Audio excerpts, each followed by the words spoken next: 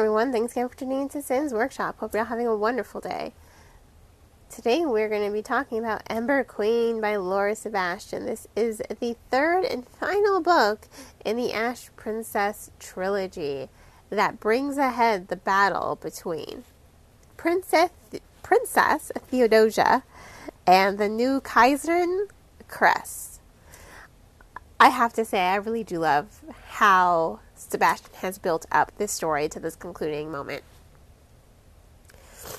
What was key for me in this book is, first and foremost, this is a character-driven plot. So the characterization has to be on point for this storytelling. And I do agree that it was 100%.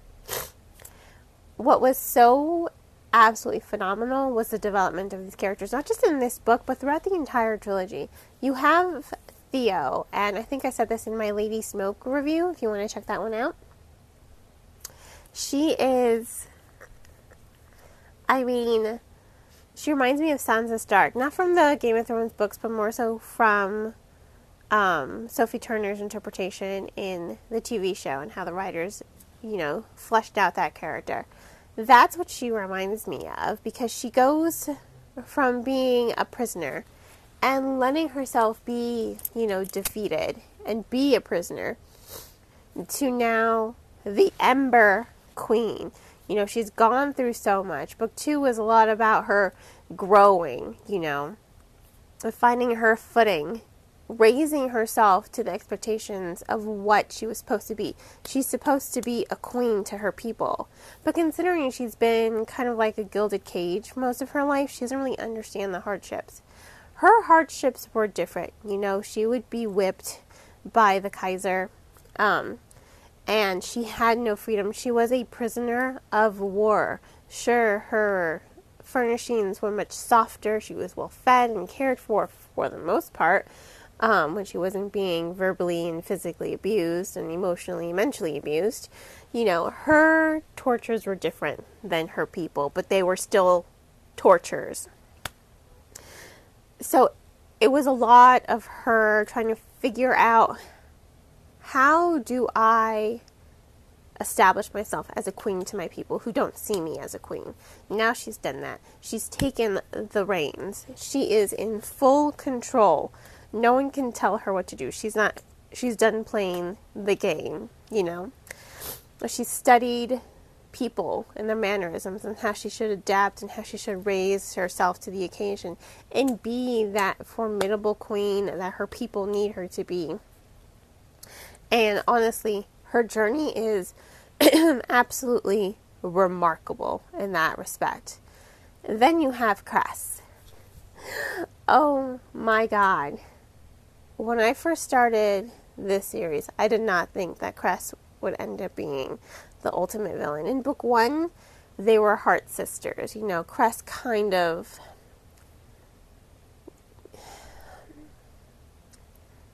I guess you could say, she did adore Theodosia in her own way. But I guess you could say she was like a pet to Cress, but not really. Like, Cress did care for her. Cress did try her best to shield Theo from the worst of it all, in her own way, And now Cress has lost most of her beauty, her softness. She's been hardened by poison.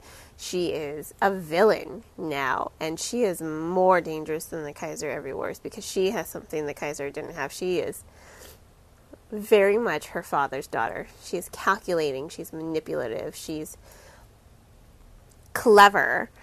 She's strategic. She is formidable as a villain. And to see this new version of Cress come from that soft, would-be princess of a girl, and it's just like, wow. Her whole villain arc was just phenomenal.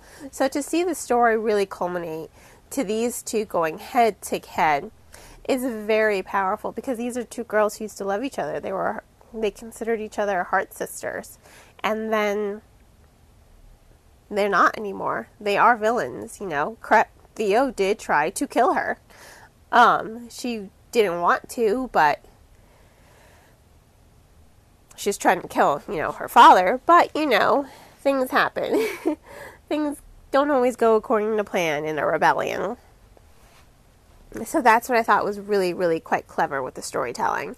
And the pacing is all connected to those character dynamics and those characterizations and the character growth for this book. It wouldn't be as good if the character development and dynamics weren't as well done as they are. And they are spectacularly done in this novel. I really loved how the story developed. I loved the pacing, how it was non-stop. There are some moments that are just like, oh my god, oh my god, oh my god. Like the tension is thick and the stakes are high and you're on the edge of your seat. You're just like, oh my god, oh my god, oh my god, they're going to get caught, they're going to get caught, they're going to get caught. What's going to happen? There's a lot that happens and it's very well done, that pacing. It's gripping. It makes you turn the page and keep turning until you get to that ultimate fight between Cress and Theo, which is, I mean, quite literally earth-shattering. So, ultimately, I do have to give Ember Queen soft 4.5 out of 5 stars. It really was a spectacular book. I really did love it.